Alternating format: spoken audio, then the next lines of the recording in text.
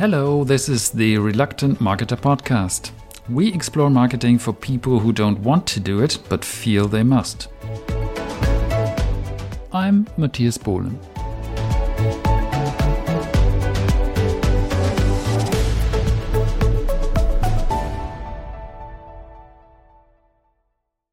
Hi Anna, I'm so excited to have you here. Good morning today. Hello, Matthias. Excited to be here as well. Thank you for having me.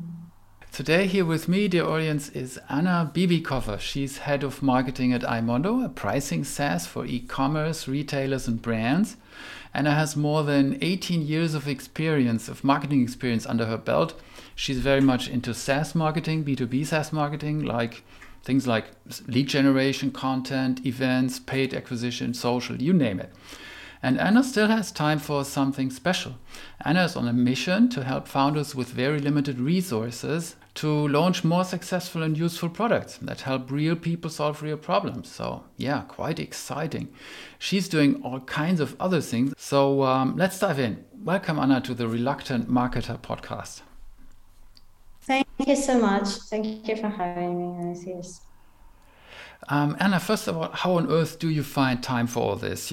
You're head of marketing, you're helping founders, and you have a family raising children at the same time. How does that all work?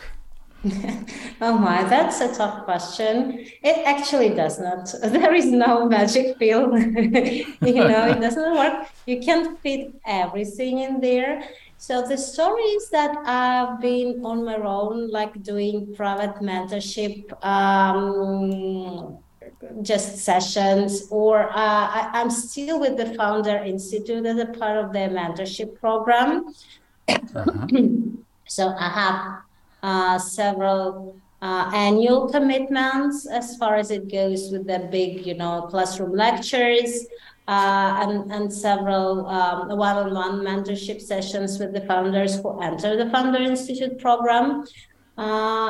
Otherwise, I had to put my, private marketing consultancy business on hold for a while as I joined the team of B2B in December. After having almost 4 years of this gap doing my own projects, building my own consultancy business. And one of the reasons why I joined it is in the first place, I used to be a head of marketing and I used to be basically an entrepreneur. I used to build an innovative retail company with e-commerce for almost 7 years. And I quit because of the burnout that I had. Again, I spent too much time working. I was actually focused on the wrong things, as an introvert. I did not realize where my strong sides were. And basically because I enjoy doing marketing so much, I enjoy doing, playing behind the scenes. But as a head of business, I could not afford doing it all the time. And I ended up actually submerging myself into things that I hated doing, like hiring people, managing people, interacting with people all the time. So no surprises there. As an introvert, I got to a stage where I just hated every single moment I spent building this business and growing this business. And I just sold everything that I could and quit. So after that, I was hoping I would never work again. I just spent all the time with my family, growing my kids. But obviously, that's not what happened. A friend of mine who was here in Cyprus leading the local accelerator program for the startup founders. It happened somewhat 5 years ago. So he reached out to me asking if I would like to lecture to some of the founders and share my experience on marketing, because that's what a nice idea. The most painful point that startup founders usually have. They know more or less well how to build a product, but they don't know how to promote it, how to bring it in front of the customer's eyes. So he invited me as just a lecturer, as an educator, to talk to the founders, to tell them about my own experience in building business.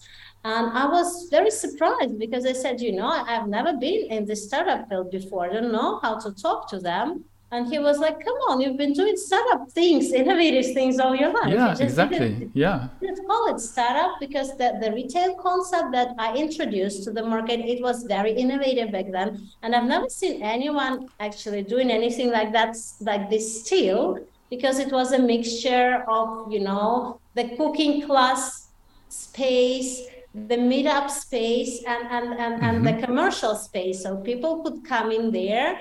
They could run the space, and they could use it to arrange cooking classes, to learn how to cook, and they could use the ingredients that were sold by the stores, and they could actually just come there every single day, and because we had the cooking classes on ongoing basis, like every weekend we had something going on, and people could come over there and visit us and taste the food and learn how to do it, and again pictures the ingredients at the same time. And also we arranged like online tickets so that like people could buy like this cooking class as a gift, people could buy cooking class as an Wow. experience. So there were a lot of online activities around this as well. So This yes, sounds like a pretty I've never, integrated concept, right? yeah, I've never seen anything like that before, and I've never seen anyone doing like this, even now, Yeah. even after COVID, when people like used to go online for all kind of experiences. So it was very innovative back then. And this friend of mine, he said, you can share your experience, your background, how you did you come up with this idea in the first place, how you introduced it, what challenges did you have Yeah, while exactly. building the You had the business. experience. Yeah. So yeah, that's what I started doing. I started talking to the founders, and very fast I realized that they were not so much about like how to come up with the idea. They already had the ideas. They struggled mostly with maybe vetting the ideas, validating them, right? Which one Uh-huh. is feasible, which one is not, and if the feasible one, what is the best target audience for me, how do I find these people, what audience is supposed to be more promising, who are the best paying customers, who are the good paying customers but they're not early adopters. So there is always a balance between choosing Yeah, your yeah. go to market strategy. What niche should you go with? Should you even build a niche business? And if you build a not so niche business, like for example, one of my favorite example, Peter Shom, he built this reform Yeah. service application that it's like the form builder, like Google Forms, but prettier. All right. Yeah. So it's for everyone. It's not like you have very specific audience you can introduce your product to. It can be used by small businesses, by marketers, by entrepreneurs, by founders, Yeah, by it's a very engineers, horizontal by thing. Exactly. anyone, right? So it's Yeah. like Google. It's for all kind of people. Or I don't know. There are like Notion, for example. There are many other products Yeah. that can be used by anyone. But the stories, you still have to choose whom to start with, because as a founder you have a very limited budget and Right. very limited Exactly. like time, very limited resources in terms of addressing audiences. So you most often you have just one or maybe two shots to shoot, and you have to be very precise whom to start with, because if you choose the wrong audience for your go-to-market strategy, you can get demotivated and discouraged very fast if you don't have positive Yeah. response. And if you invested a lot of money and time and resources into reaching out to this audience and you're not getting anything back, so you basically burn all your cash very fast, and you don't have anything to go with further. So that's the pain points of the early stage founders that I realized very fast. So again, then it was more about, as soon as you get to know your audience, or as soon as you chose someone, how do you reach out to them? How do you go to them? Where do you find these people? And yeah, that's what I started mentoring about. That's what I Yeah. started educating people on, as like a private consultant and as a part of the Founder Institute mentorship program. But again, after maybe 4 years of doing this, and mostly my deal flow was coming from Twitter, from LinkedIn, and the Founder Institute program, because I was Yeah. very active on social media, telling people what I could help them with, my insights, my understanding of how it should be done, and probably it resonated with many people as well. But eventually, again, I got to the point when I started feeling that it does not fulfill me as a person, on a certain level, because it's a good thing to help someone with a piece of Mm-hmm. advice. Mm-hmm. But in most cases, because I used to deal with the very early stage founders, I never could like follow up, or I never had this luxury of seeing my ideas and my tips being implemented. Because as you know, the early stage founders, they kind of swimmers that have to cross the Indian Ocean. Oh They have yeah. so many things to do. There's so many things, they have to juggle all the plates, and they have so many things on their plates that most often they just have chosen some direct direction to go. And even if they hire me as a consultant or as a mentor, I tell them this is what how it should be done. This is what you have to do. This is what you have to change. They realize that I'm telling them all the right things and they resonate with them, but they already so deep in some workflow, in some, in some flow Yeah, and the state things they have to do. that Yeah. just changing this demands a lot of effort. And they realize that, for example, building this like marketing machine, building the structure, running all the customer interviews, doing this and that, they just don't have time for that. They merely manage to debug the product. They don't have time Oh, for, okay. for all the This marketing. was They this don't was have time to restructure this was it. one of my questions that I had. Why do we struggle so much with marketing when we are solopreneurs, or especially introverted ones? Why doesn't marketing come natural to us? Why do we struggle? It's myself, and it's I've seen other people struggle with that, especially introverted people. What do you think? How why is marketing so kind of off to us? I don't believe that it has to do with the marketing or actually building a product. That it's not about that, and I don't believe it has to do something with introversion, because Okay. for example, many people believe that a good salesperson can be an introvert, Yeah. because to be good at sales, you have to be convincing, chatty, you have to be a little bit pushy and pitchy, and you have to be very persistent and not to be discouraged by people, sending you away. You have to stay motivated doing door-to-door sales or Yeah. stuff like that. So you just can't be an introvert and be successful in sales. And that's completely not true, because yeah, the part of the process is to stay put and stay motivated while being rejected all the time. But to be honest, none of us likes being rejected. Yeah. Introverts Right. or extroverts, we don't enjoy when people tell us go away. We hate you, you're so Yeah. annoying. Nobody enjoys that. It's not about introversion and extroversion. The main difference that introverted people, and there were actually many scientific studies on that we get overwhelmed by interacting.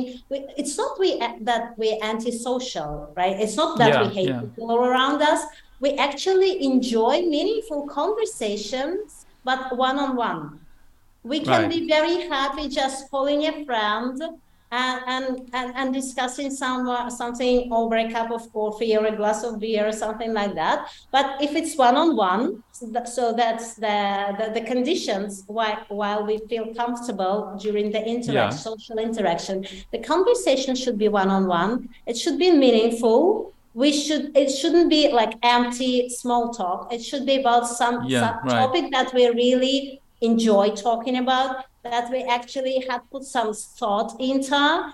And when we're talking to a person that we believe is interesting to us. So if all these conditions, three conditions meet, we're amazing at social interaction. We can last for a very long time, much longer than an average extrovert. What we really don't enjoy is like covering the room. When we put ourselves into like unknown circumstances, unknown group of people, and we have to interact like with all of them, like group meetings, conferences, all, group Parties interaction or something. parties. It's all horrible. It's so very bad, and we really suck at it. And one of the reasons why is that not because we are antisocial, because we're extra social. We have this, like signal receiver machine in our brain that picks all the social cues that much better than average extrovert would pick. And it's kind of like a microphone, right? In the podcast here, it's more sensitive. It's more we are more sensitive to social cues. And that's why we get overwhelmed much faster. It's kind of, system overload. We get too much information, too much of that. And we get totally wiped out after very short interaction with many people. Because we feel kind of responsible for picking all these cues and building our communication in a very personalized way with all the people. And it's just physically impossible. It's one of the reasons. And the second reason is that introverts in general are more like, again, more uncomfortable with unknown circumstances. If we find ourselves face to face with an unknown group of people, we feel more uncomfortable as average extrovert, for example, because we don't know what to expect. We don't know if these people are going to be interesting to us. We don't know, and we are not kind of in control. That's why we feel more comfortable on social media, because it gives this sense of control. If you don't like these people, you just stop interacting with them. If you feel overwhelmed, you don't interact with them. And in real life, we are not in control. So we kind of we feel overloaded, and we feel this lack of control, and it's actually a dreading experience. And that's why we feel so uncomfortable and so tired after all group interaction. This explains a lot to me, because I always feel totally not in control of marketing. Because marketing, to me, it feels like changing the behavior of people, right? So, I want people to buy my stuff, and I can't control that. That's true. That's true. And that is one of the reasons, like getting back to this reasoning that introverts can be great in sales, is that the reason why we get overwhelmed, not because we're antisocial, but all the way around, because we're extra social. We pick the cues much better than average extrovert. So we're actually much better in listening to people, listening to their pain points, listening to what they're saying, and we're better in channeling these requirements, these pains, into the right narrative, how to wrap our product in the right way and present it to people so that they instantly see that our product actually solves their problem. With general extrovert, it's totally different. They have, like, the guidelines how to sell their product, and they just go ahead with it. They go and they chat and they sell, because they don't listen to any feedback. They don't listen to what people are actually saying to them.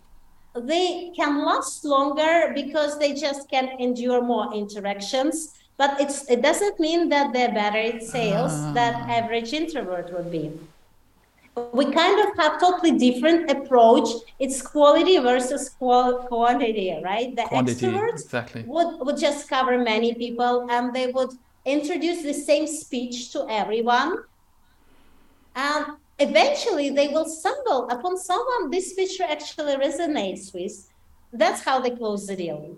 With us, it's totally Okay. different. We try to be very, very personalized, very targeted, very customized. We try to find people who really need our product, and as soon as we find them, we kind of wrap our messaging, our product positioning into something that would be very relevant to these people, and we bring our product to this audience specifically.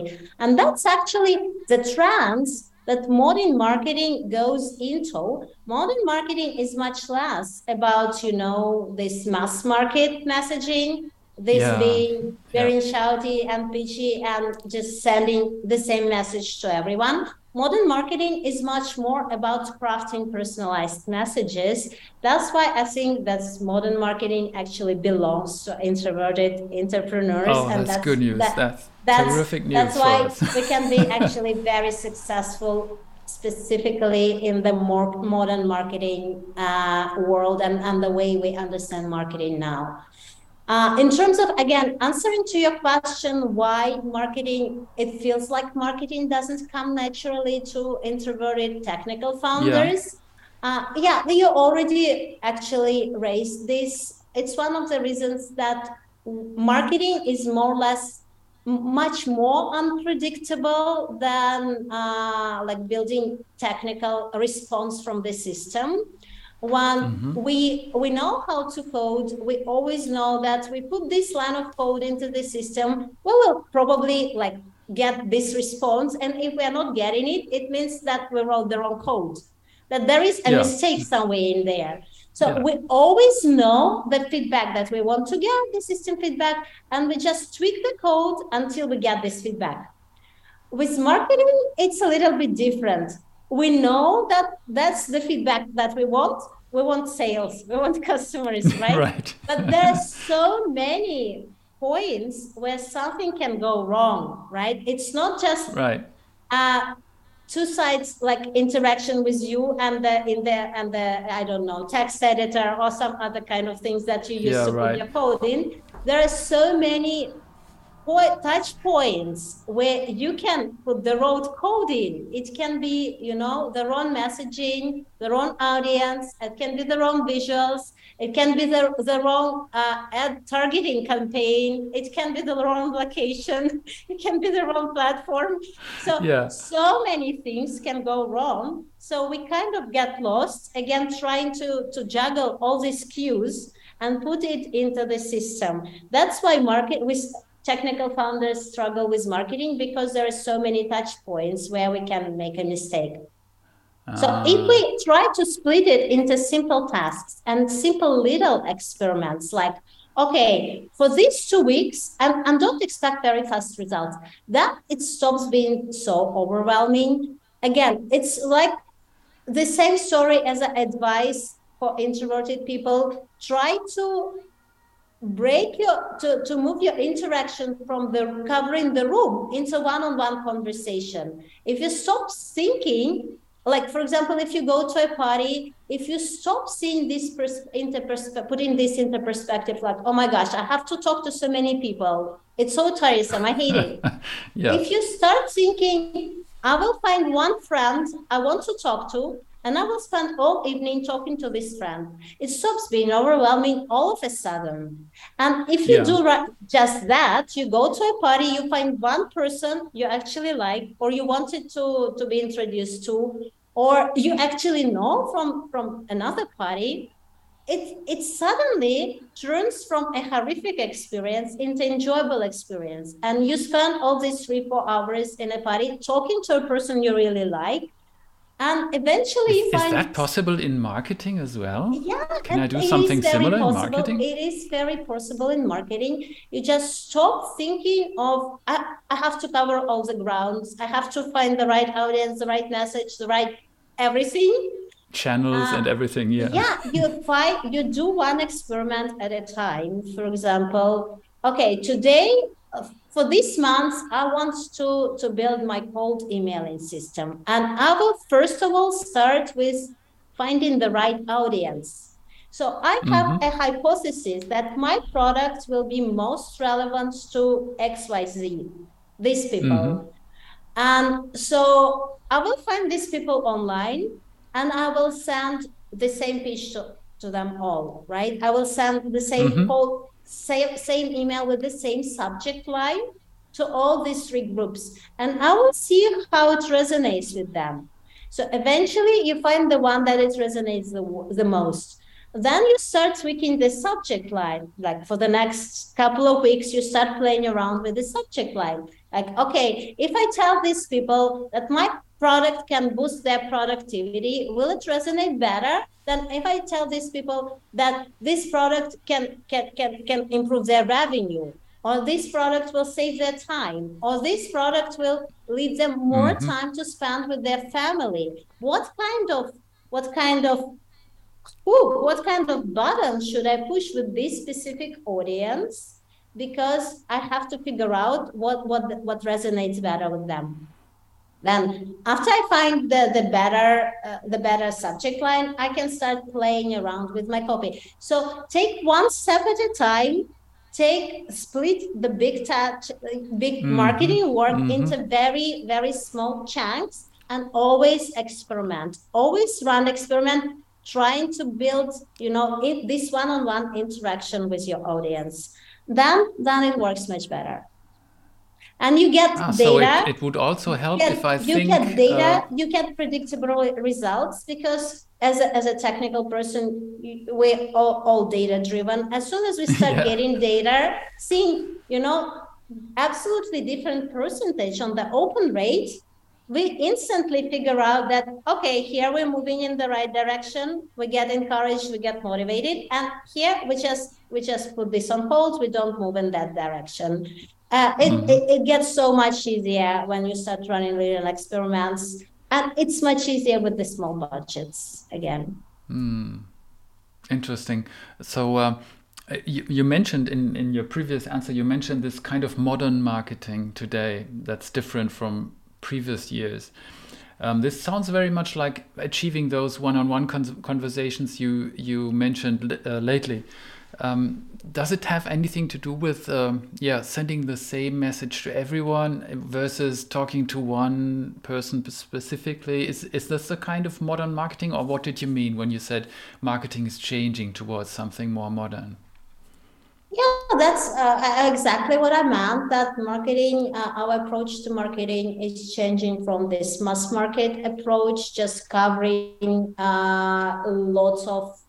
lots of field at the same time with the same message, with the same product, to being more personalized, more actually talking to a customer on a more personal level. All the marketing communications, if you look even at the big companies like Coca-Cola or Procter and Gamble and everything, they still try their best to build products for different niches, for different audiences. So they personalize their marketing on the product level, and they also personalize their marketing on the communication level, trying to send all different messages to all different audiences. And they also build their marketing communication in a more informal, like human-like way, right? They try to put a face behind the brand. They try some person to be this voice behind the brand, to speak with the audience. They don't say, like, our sneakers are the best because they're the best, they're more comfortable, they have better layers or stuff like that. They have this brand attached to a certain person who says, I'm better like basketball player. I become better professional, like, because I'm using these sneakers. So they try to connect the message to the personal achievements, to the understanding how their audience, their customers would feel about themselves, not about the product. Like, because people don't want better sneakers, they want to feel better in them. They don't want them to look pretty. They want other people to see, oh, you have new sneakers, they look amazing. Or they want to look at these sneakers in the mirror, or just put their eyes down and think to themselves, oh, I look amazing today. So it's not about the sneakers, it's about feeling how you feel about it.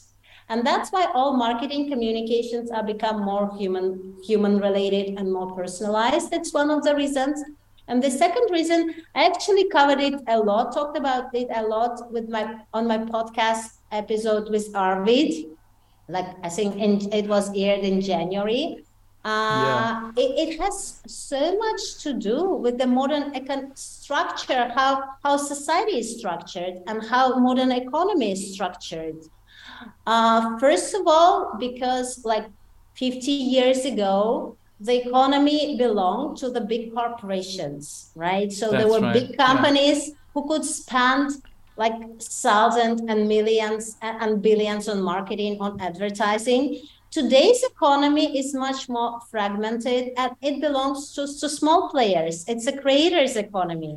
And creators, they don't have these budgets to address to the mass market.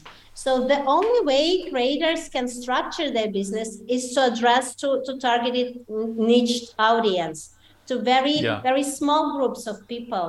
And that's why basically how marketing had to restructure itself to address to people who are the main players in today's economy. We can't teach, small players the same tricks that big dogs can use. We can't Yeah, tell these exactly. small Yeah. creators like do the same things that Mars used to do 50 years ago. Just spend another 5 billion on your marketing campaign and you'll be on top of the hill.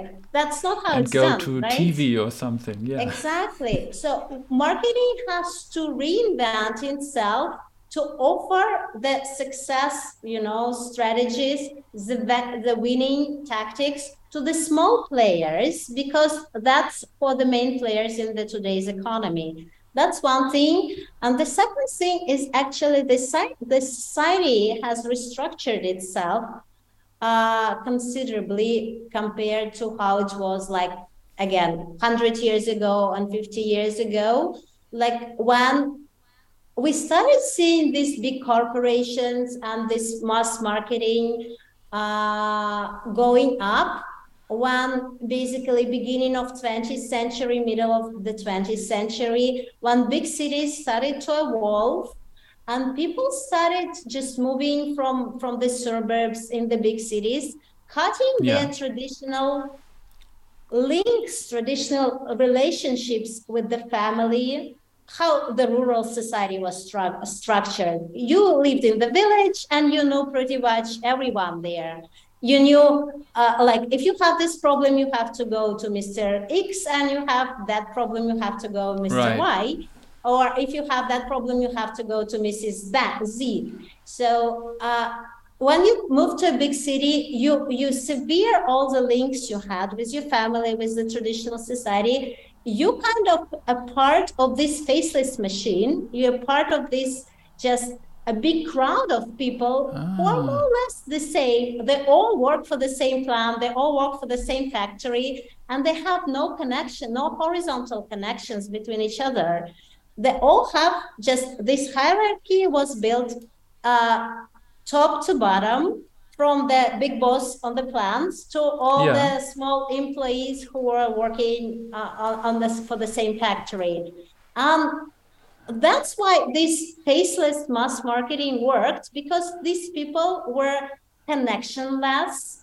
They didn't have their background. They didn't have, this value structured around their family, their friends, the horizontal link.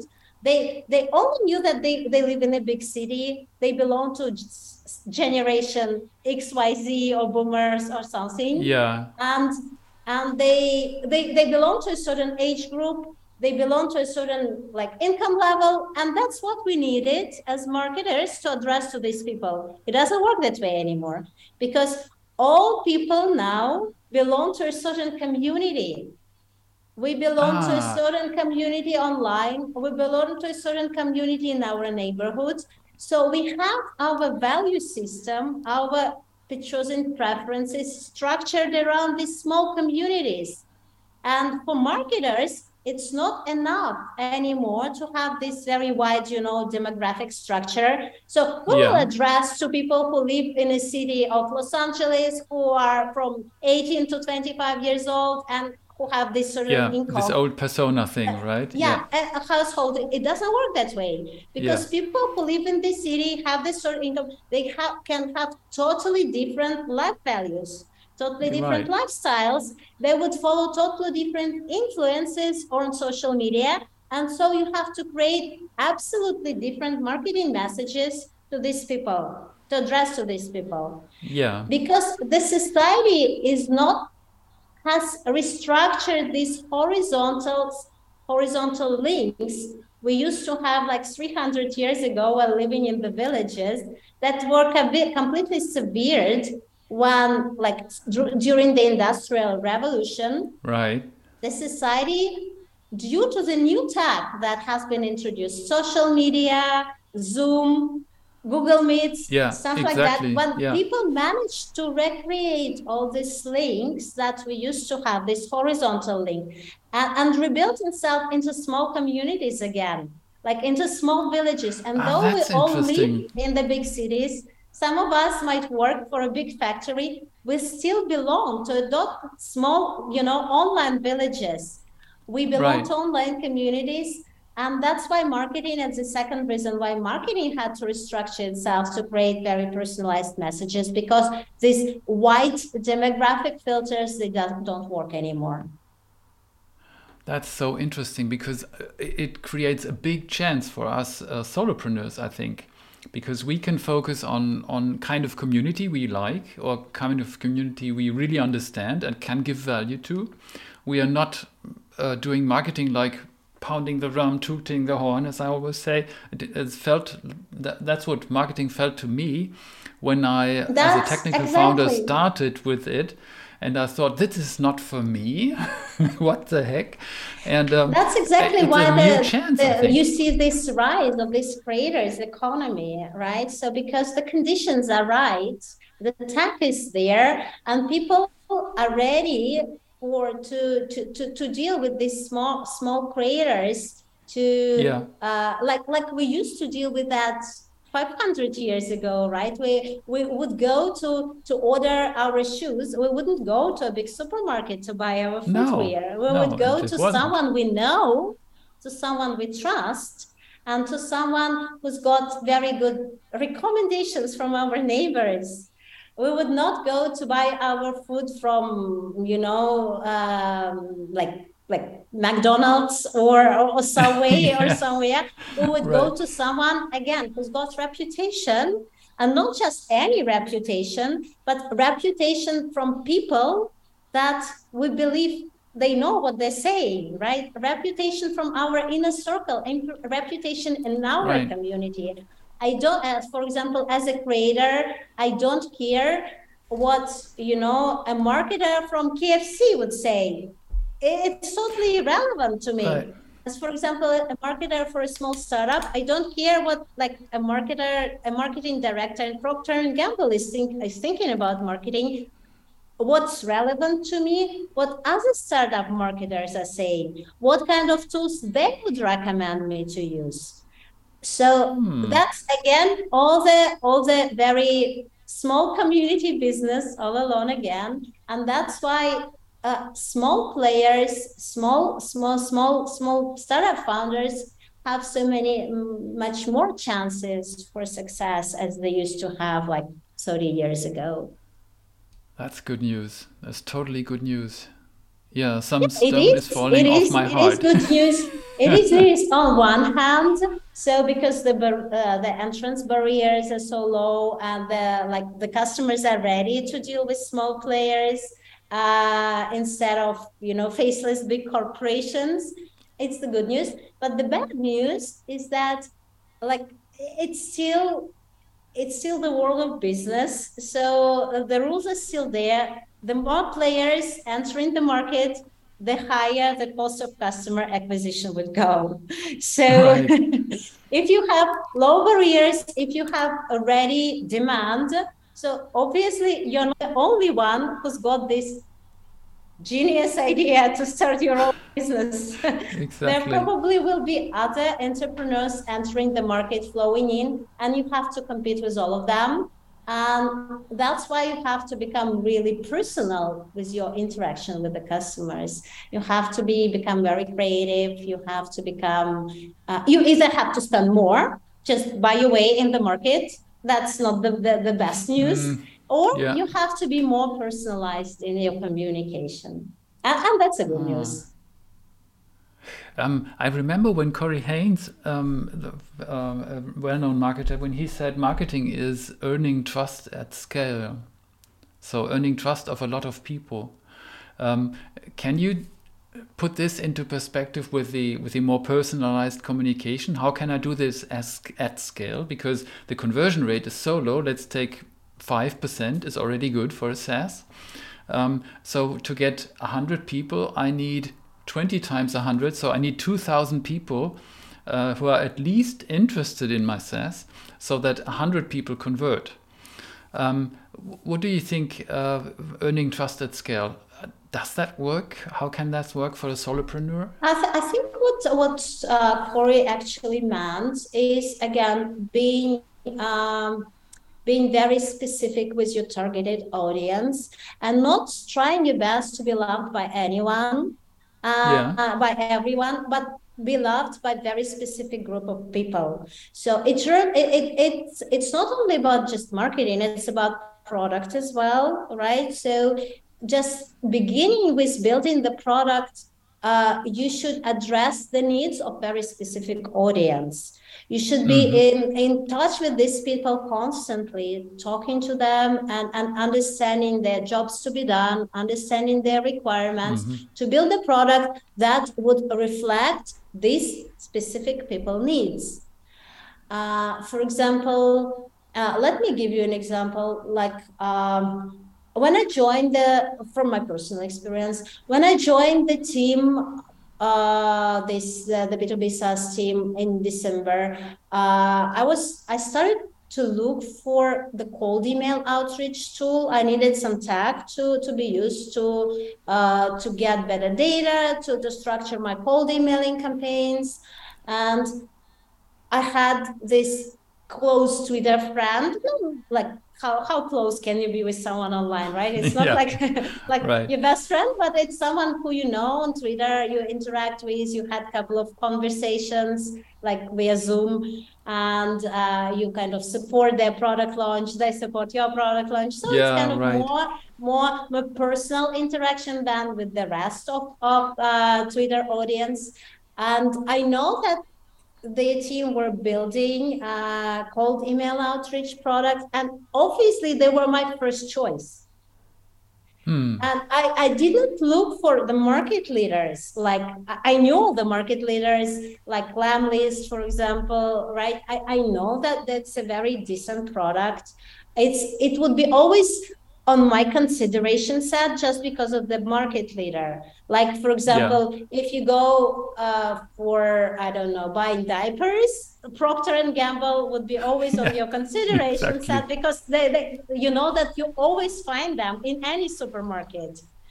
Yeah. But if you know someone personally from Twitter, from the interaction there, this very little startup, they were not even customer ready. This very little product would sneak their way into your consideration set anyway, because they gained your trust as a founder. I knew nothing Ah. about their product. I haven't used them. But I knew the founder. I had the respect to them because their ideas, how they build it, their marketing, their communication, their strategy, how they interacted with the beta users.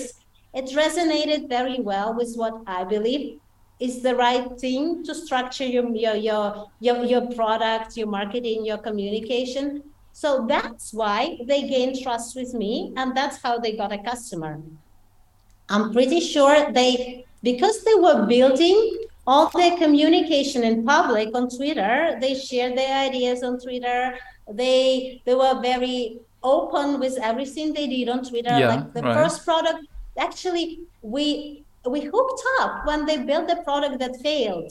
They were building some, I don't know, customer support chat or knowledge-based chat or something like that, and they reached out to me to support their product hunt launch. I started interacting with them, And eventually, the product hunt launch didn't go very well. And then eventually the whole product failed because they didn't manage to get any traction on that. But because we're already hooked up, we interacted a lot further and further. And I saw how they were building this product in public. I saw how they were getting customers' feedback with every single stage of this new product, which is called email and outreach product. And so because of that, I was the part of their trusted network. Yeah. All that, 500, 700 people that were not just following their journey, but they interacted with in a more personal way. So I'm pretty sure that if other people in that 700 people network at some day would get this need to get cold emailing outreach tool, Arno's that's his the founder name, Arno. Yeah. Arno's product would sneak their way into this people consideration set just because they trust the founder. So building in public for this specific audience, having this trust with your audience and having these conversations with your audience is one way of building trust at scale. It means, again, addressing maybe these 700 people or 5,000 people who follow you at this stage, they don't need the cold emailing outreach tool, or they don't need this tool in general. But as soon as they get this demand, as soon as they be in a market for picture thing, you will be in their consideration set along with the very big players who invested millions in their marketing strategy. That's a super interesting point. But this also means that I might have to wait, right? I might have to wait until I'm trusted by enough people, just by being there, by being me, Exactly. So it's just one part of the marketing strategy, right? It's in general, when you're a small stage founder, it's about planting as many seeds as you can, right? It's about here being on Twitter, putting out content, establishing trust with people. It's more maybe addressing the future demand, nurturing these people who would look for a tool, something that you're building in future, maybe not today, maybe in 2 weeks, maybe in a month, maybe in a year. So it's about establishing trust with these people, or maybe these people would recommend you to someone else. Maybe they will never be in the market for the tool, but as soon as they get, that's what I get now all the time, because I'm building so many. No marketing has been done in this company for 5 years. It was more sales driven for 5 years, and they got to an amazing point, like almost 2 million annual revenue without any marketing. Wow. Okay. So now I'm here trying to build the marketing machine to improve on these results. So sales team is still there, but I'm trying to leverage all other opportunities that are already there. And I'm trying to build lots of things. So obviously there are a lot of automations. I'm using lots of tech that hasn't been used here. And again, because I wasn't building something actively with my own hands, right? For some time, for maybe 4 or 5 years while I was mentoring, I was offering the advice how things should be done, but I wasn't looking deeper what kind of tools should be used to do these things, what kind of tools are better. And it's one of the reasons. Another reason that I used to work mostly with the US-based founders, and most, like 99% of tech tools, they are aimed at the US-based audience. Like audience intelligence, lead generation, cold emailing, you pick it, it's all for the US market. When you start catering to the European-based customers like I am now, it's a totally different story, because, for example, German customers, they're not even on social media. You can't find anything about your prospects who are located in Germany because they're not even on social media, and so on and so forth. So I'm trying to build lots of things that I have no personal experience with, or my knowledge is a little bit outdated because I didn't do anything manually for 4 years. And because I haven't catered to the European audience before, and that's why I constantly stumble on these blogs. Okay, I use this tool for the US and it worked amazingly well. It just doesn't work for Europe because it just does not, it's not supposed to be used here. So yes, where was, and I put this, request on Twitter every day. Like, I have this problem. If you encountered this problem, if you had this challenge before, what tools did you use? And people start sending me recommendations, and 99% of these recommendations are not about tools that they personally use. It's about some founders that they know, that they follow on Twitter, that they follow on LinkedIn. And they say, yeah, honestly, I haven't used this tool before, but this guy, he's building what you're looking for. They've got amazing reputation. They've got amazing reputation. That's what people keep on telling me. They always recommend me someone with a reputation. And that's exactly how you plant these seeds and how you start getting the crops. Like, maybe people who you're talking to right now, they might not even be in the market in the nearest future, or might never be in the market. But if they trust you, if you manage to build your reputation with them, they would recommend you to someone who is in the market. So yeah, that's how it works. Interesting. Maybe we're running out of time, but one question is important to me. You mentioned this development and marketing loop. I also experience this rhythm. I have to build something in order to have something to sell, but I'm always having to do marketing as well in order that people listen to it, so see it. How do you see this loop? What do you think? You mentioned on your homepage of the marketing toolkit that you have that founders have to change this loop. What do you think is the big change that should be made? I actually have a free email course, that's an email sequence on exactly this subject, how to find customers before you build. So if your listeners are interested in this kind of things, they can join the course. It's completely free. Just the links are in my Twitter account or LinkedIn or on my website, whatever that you can. I'll also put them in the course notes. Everywhere.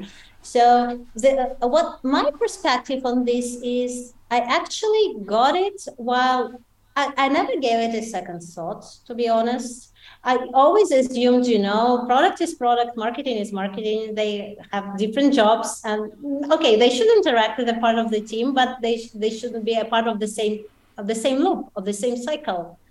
The story is that when I started mentoring founders, when I first joined the Founder Institute program, I guess 3 years ago, and I started mentoring founders, and I realized very soon I started getting my own failure rate stats, like what founders fail, what founders actually get somewhere. Because you follow up with the people anyway. You mentor them, you share with them advice. They leave the program, and then you kind of get connected on LinkedIn or Twitter, and you then just randomly do checks. How they doing? Is startup still around there, or is it just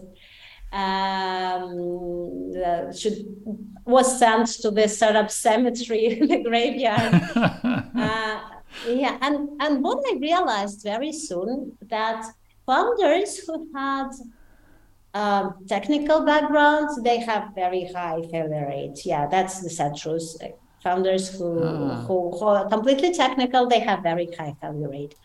But what was surprising, that founders that have marketing background also have very high failure rate. So they knew how to address the audience. They knew all the basics, how to run Google Ads, how to build their social media presence, stuff like that. But they also had very high failure rate. Who actually had the lowest failure rate were founders with product background. Founders who were, product managers, those who used to build products based on their constant customer feedback loop. Like those who used to start with conversation with the customers, Right, those right. who used to build product on top after listening to what people are saying, after having customer interviews, after getting used to launching beta versions, getting used to launching beta and actually get customers on the beta versions and getting the feedback, and after that iterating. So these founders, they were the most successful ones because they started with the customer requirements.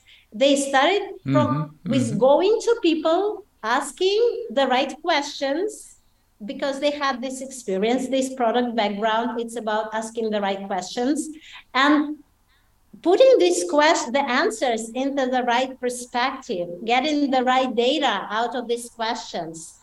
So they just build their product based on the actual customer demand. They did not start building until they got the right understanding what the demand is and what kind of people they're going to interact with, where they're coming from, what their background is like. And as soon as they got there, they got pretty much ready to implement go-to-market strategy, right? So they knew the product, they knew the customers, they knew where to find these customers, they knew what kind of like thoughts these customers had in their heads, what kind of perspective these customers had. And it was very easy for them to hire someone to do the marketing outreach because they could provide very precise guidelines in terms of Yeah. demographics, Okay. in Yeah. terms of psychographics, in terms of everything. That's the people I want to target. That's their problem. That's where you find them. That's the words that they're using while talking about this problem. Exactly, the So language. it was Yeah. it was very, very simple, very easy for them. And also because they had already people lined up who they interacted with during the product development stage, the beta stage. So these people became the ambassadors, the product ambassadors. These Yeah. people already invested themselves into building the product. These people were already, big fans. They just all these people either became the first customers, paying customers, or they again started referring this product to everyone else. Uh-huh. So that's what kickstarted the whole success journey. Yeah, and that's what my personal observation is. So if you go from the like lean product development, if you go from actually talking to customers, interacting with them, that's the same framework that is basically outlined in Arvid Kahl's books like Embedded Yeah. Entrepreneur, right? It's the Yeah. same principle. You go to people first, you investigate first, you talk to them first, and after that you start building, but not just building, but you also build constantly interacting with these people. You engage these people, you make these people part of your building process. And with that, like that's the build in public framework again, jumping in, right? You engage these people, you make these people a part of your building process. And like that, with that, you build trust, you build reputation, and you build the community of raving fans who would go out there and always recommend your product to everyone they know is a relevant, target audience. That's how it works. That's cool. It resonates with me very well because I recently put, or from the beginning, I put up a waiting list for my upcoming product to Quiet to Market, this marketing system for introverts. And suddenly I got 120 people on it, and I thought, oh wow, that's totally different from the previous things I did, which didn't work. And then when I put the product out, on the dashboard of the product, I put a Savical calendar to allow people to sign up for meetings with me, to have sort of onboarding, because I didn't have any onboarding wizard code yet in the product itself. And people really signed up, and I thought, oh, my calendar is filling up with meetings with people.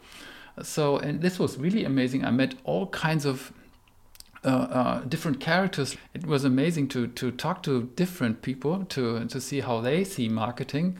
And when they say, I'm forced to do marketing, I say, hey, enjoy marketing. Yeah, I can't enjoy that. So it's really amazing when you put up some opportunity. And I'm so glad I left the SavvyCal still in the product, because it's so easy for people to sign up for the next meeting. Yeah, it's a very, very smart way of, again, a way of building this trust and communication, personal communication with people. Because if you move your interaction with customers, especially on the early stage, on this personal level, it's kind of investment in this reputation and the trust you build at scale. Yeah. Do you still have some time to talk about Nigel? I'm a big fan of Introvert Nigel, or are you running tight? Sorry, Matthias. It's already 1 hour. I've been talking for 1 hour. I have another more meetings coming, and I have to do my work. Totally understand that. It was so much fun talking to you today, and so I learned so much. It's so amazing, and not only intellectually but also emotionally. I learned so much today about what marketing can mean for an introvert, and for anyone today. These village and community thinking and all this. So thanks a lot, Anna, I'm so happy. Today. I was helpful, and hopefully your listeners will also learn something new. And I really hope people would enjoy doing marketing, because it's actually fun and it allows us to be better people as well. We grow exactly. because we don't only tell our audience what they should do, but our audience tells us what we should do and how we should think about the world. It makes us better people. It helps us grow as personalities if we are better in marketing.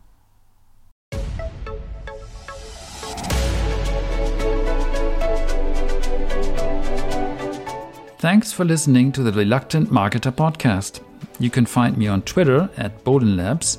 That spells BOHLENLABS. Or you can send me an email to matthias@bodenlabs.com.